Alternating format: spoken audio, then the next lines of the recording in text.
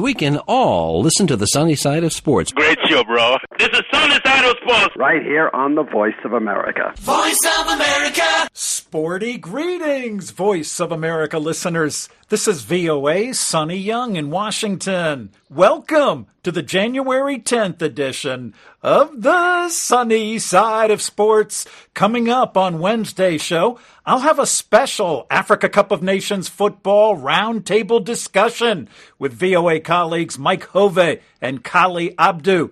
The 34th edition of African football's premier event will kick off on Saturday in Abidjan, Ivory Coast.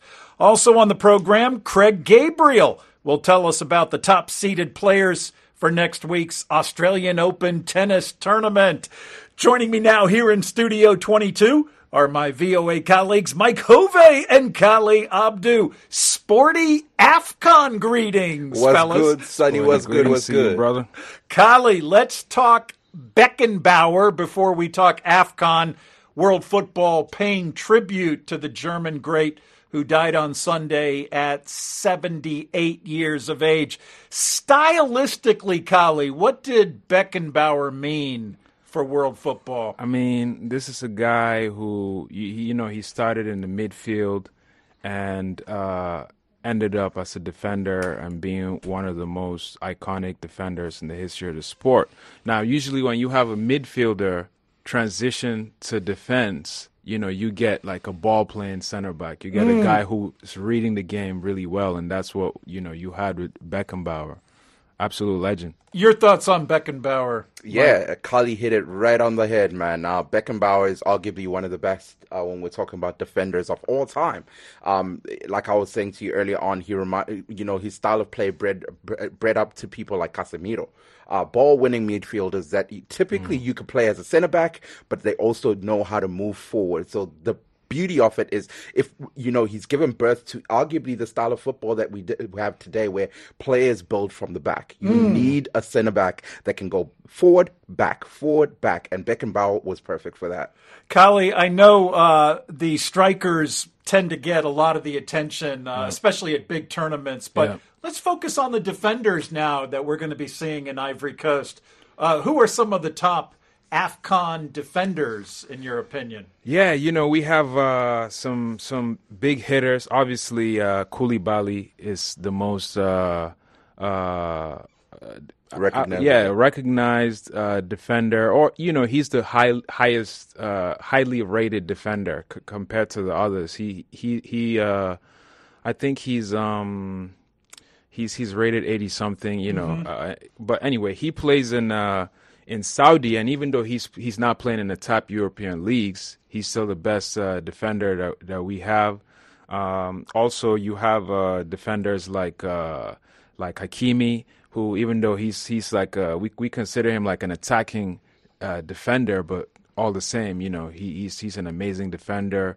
I'm also going to point out Serge Aurier. He also plays similarly to Hakimi for the Ivory Coast.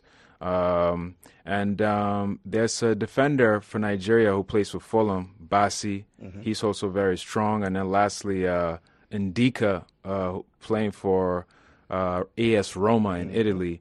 He started a little raw, but you have a coach like Mourinho, you're going to become a very strong defender. And in a few months, he's really improved massively. So he's one to watch out for as well. Mike, Kali mentioned Hakimi. How would you rate his current form ahead of the Nations Cup? Achraf Hakimi has been on point for a very, very long time.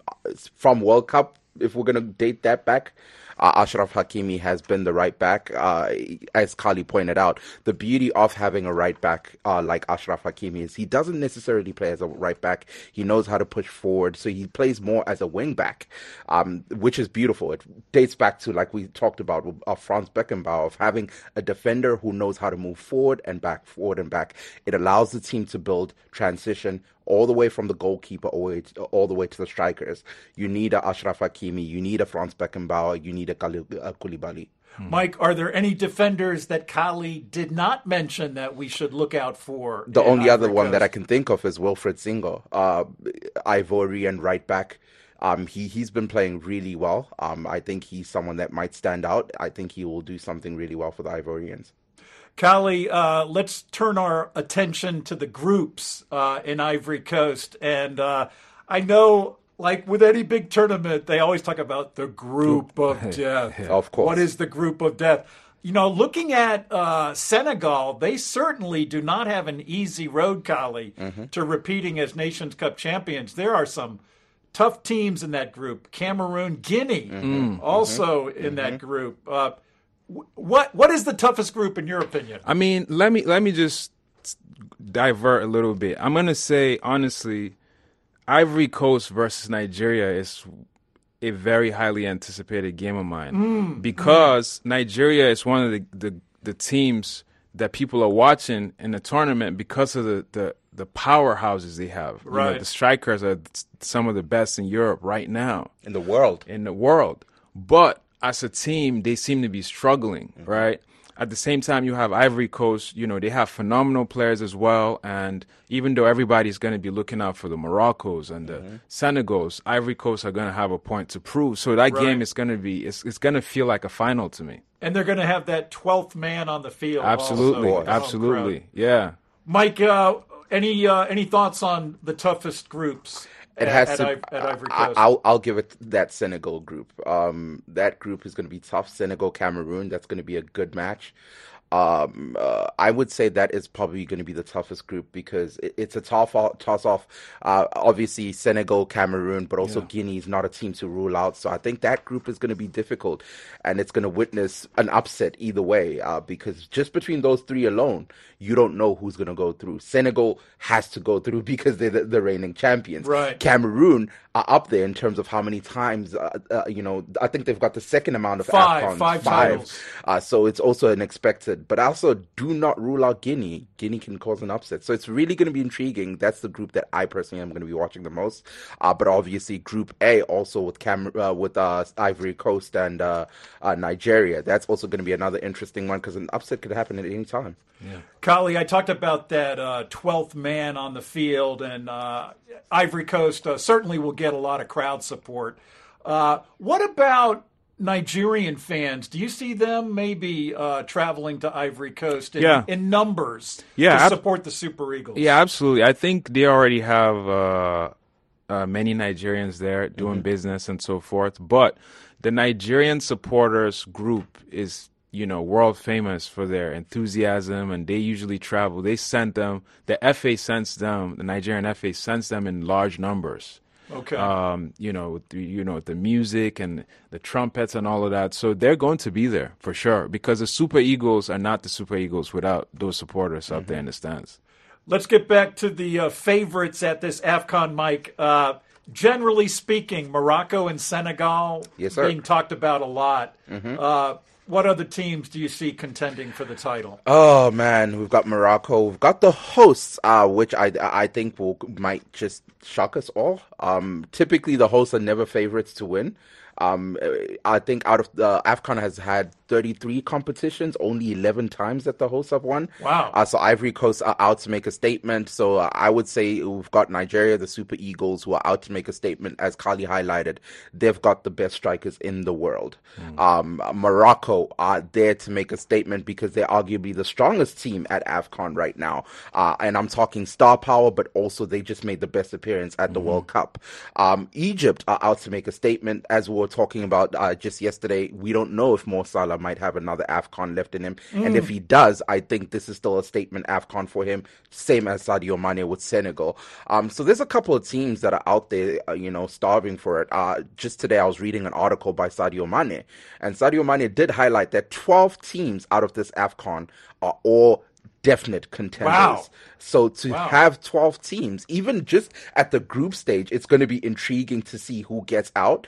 But there's a lot of teams out there that you could not rule out at this AFCON. Highly competitive. What about the minnows? The minnows at this tournament. I was asked about the Taifa Stars of Tanzania. In fact, I think it was Mike that asked me about them. But I really don't see them getting out of that group. Sonny, I don't see them winning a game. And no offense to any Tanzanians, but even in their group alone, it's still an interesting one. Their first game is against Morocco. In their last matchup, they lost 2-0.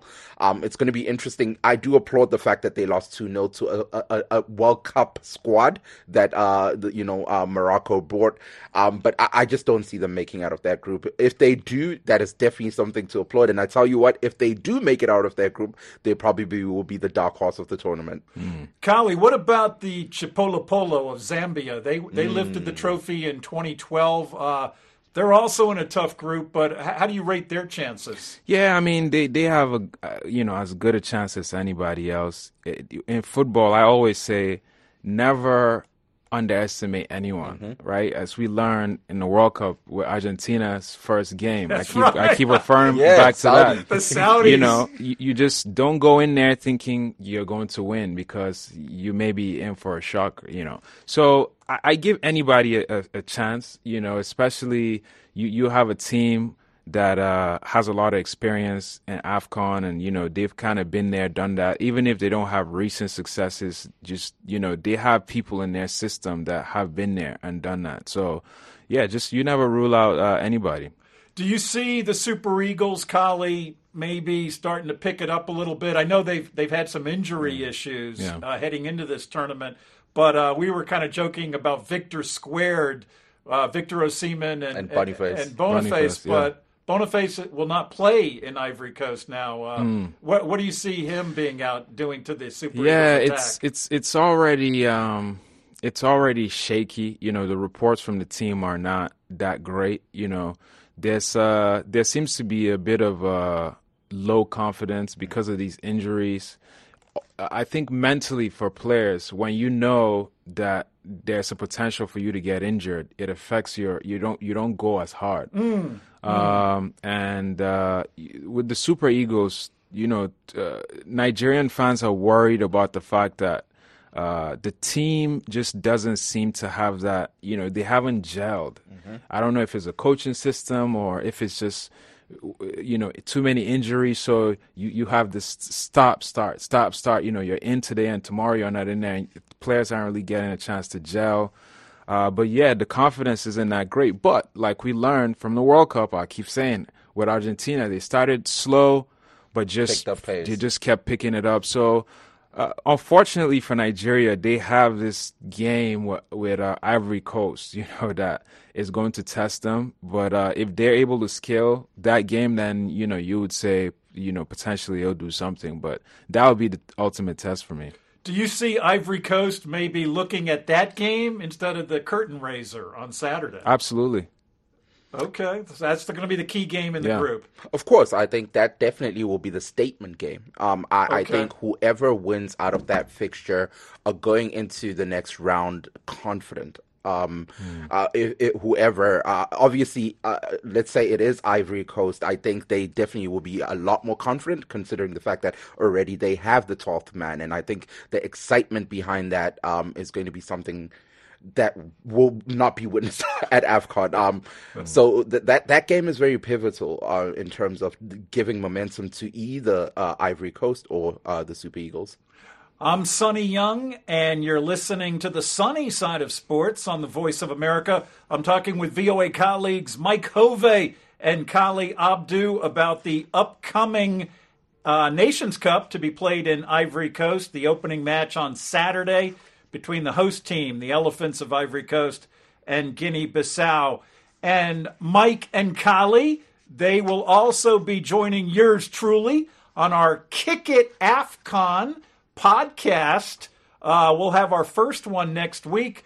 Tell our listeners about it, Mike, a little bit. Ladies and gentlemen, Kick It AFCON will be coming to you effective starting next week. We're going to have an episode once a week. We're going to be joined by several different stars that are playing football on the continent. We're also going to be joined by Mukbil Yabaro, who's going to be joining us from Ivory Coast. So we're going to be giving you updates, talking about the players, talking about the tournament itself, and we're going to be unpacking a lot that is AFCON related. So make sure you join us. Kick it on voaafrica.com. Yes, kick it, Mike. And also check out voaafrica.com for lots of updates on the upcoming Nations Cup. I'm already seeing videos, of course, and photos, and fans. Lots of exciting stuff there. That is correct, Sonny. That is absolutely correct. We're going to make sure that people get updates by the game.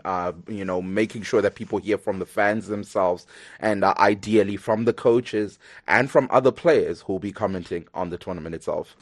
I'll talk more Africa Cup of Nations football with Mike and Kali. But first, let me serve up some Australian Open tennis news. The world's number one ranked players, Novak Djokovic and Iga Swiatek, are the top seeds for the men and the women at the year's first major tournament. Craig Gabriel reports from Adelaide, Australia. The countdown to the Australian Open is now in full swing. The qualifying events are underway and the seeds have been announced, which follow the world rankings, and there are 32 seeds in the men's and women's singles. It's like a different branch of the United Nations, as 19 different nations in the men's and 17 different nations in the women's are represented with the seedings. And for home nation fans at the Australian Open, there's a men's top 10 seed for the first time in a very, very long time. The last one was probably Leighton Hewitt. This occasion it's Alex de Minaur at number 10, which reflects his ranking of 10. He's the first Australian man to be ranked in the top 10 for over 17 years. The top men are Novak Djokovic, Carlos Alcaraz, Daniil Medvedev, Yannick Sinner, Andrei Rublev, Alexander Zverev, Stefanos Tsitsipas, Holger Rune, Herbert Hurkacz, and Alex de Minaur. The women's are Iga Swiatek, Arina Sabalenka, Elena Rybakina, Coco Gauff, Jessica Pegula, Ons Jabeur, Marketa Vondrousova, Maria Sakkari, Barbora Krejcikova, and Beatrice Haddad-Maia. To the Adelaide International, the last of the lead-up events to the Open, and the American second seed Jessica Pegula came back after losing the first set to beat Bernarda Pera 4-6, 6-2, 6-3. All the matches Pegula has played at the start of the new season have been tough. I think I'm happy that I've gotten tough matches, because it's always hard when you haven't been in those situations and then you throw yourself into a slam in those situations. It's really tough. It's always...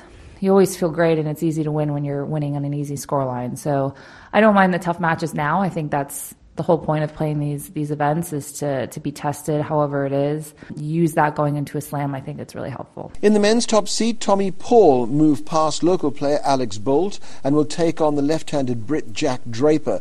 They played in the same round last year, the quarters, and Draper won.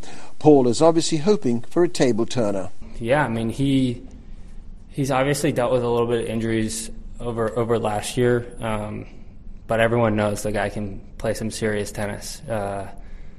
He's a great player, and it's a shame that he was out a lot of the year last year, but obviously, he got the best of me last year, and hopefully I can change that result. I'm going to go and watch a little bit of film probably tonight and prepare for that match. Draper played in the day's longest match. It took 3 hours 39 minutes to get past Miramar Kecmanovic, 5-7, 7-6, 7-6. Nico Jarry from Chile saved match points to beat Matteo Analdi from Italy, 6-7, 7-6, 6-4. American Sebi Corda beat another Italian, Lorenzo Sonigo. And later on, the fourth seed, Lorenzo Musetti, accounted for Aussie Jordan Thompson, who last week beat Rafa Nadal from 3 match points down. Thompson was struggling with a leg issue and needed the physio. Craig Gabriel, VOA Sports, Adelaide. Hey folks, I'm Mukbil Yabaro, and I have some electrifying news for you. AFCON 2023 is here, and I'll be at Ivory Coast covering all things AFCON for VOA Africa. We'll have exciting coverage on radio, TV, and all of our digital platforms. Make sure you check out voaafrica.com for AFCON updates. Stay locked right here on VOA Africa.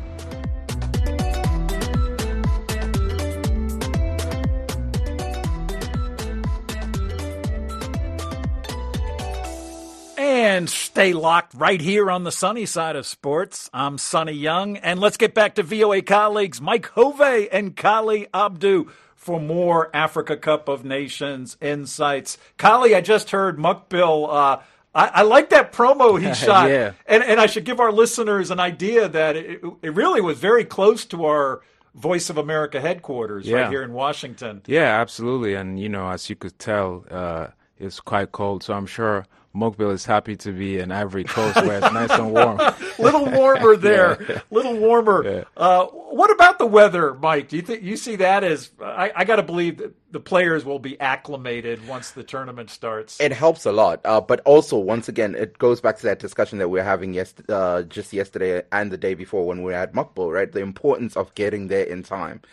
So when you see a Morocco get there a couple of days before the tournament, it's because you need all these 10 things, days right? Before. You need all these things. Your players that are coming from Europe, America, and all these different weather conditions, they need to be acclimated before the tournament kicks off, because all these things feed into why you could win or lose, right? If you're a player coming from, let's say, from America or Europe, where it's cold right now, and all of a sudden you're in heat, you might get tired quicker. You might, Good point. Your fitness all feeds into this. So it's very important, man. And you got to be hydrated also. You got to drink all your fluids. All of this is very important. That acclimation period is very important. But that also begs the question why I was having this conversation early on. Andre Onana, for example, would leave the day before.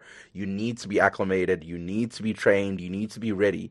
So it's really intriguing. There are some players who are doing that, who are getting there a day or two before the tournament starts. There's some teams that are doing that. My question is, how do you get acclimated to the weather conditions in Ivory Coast? How do you get ready for the stadiums? Not all stadiums are the same size. How do you get ready for the environment in Ivory Coast? All that is very important before kickoff.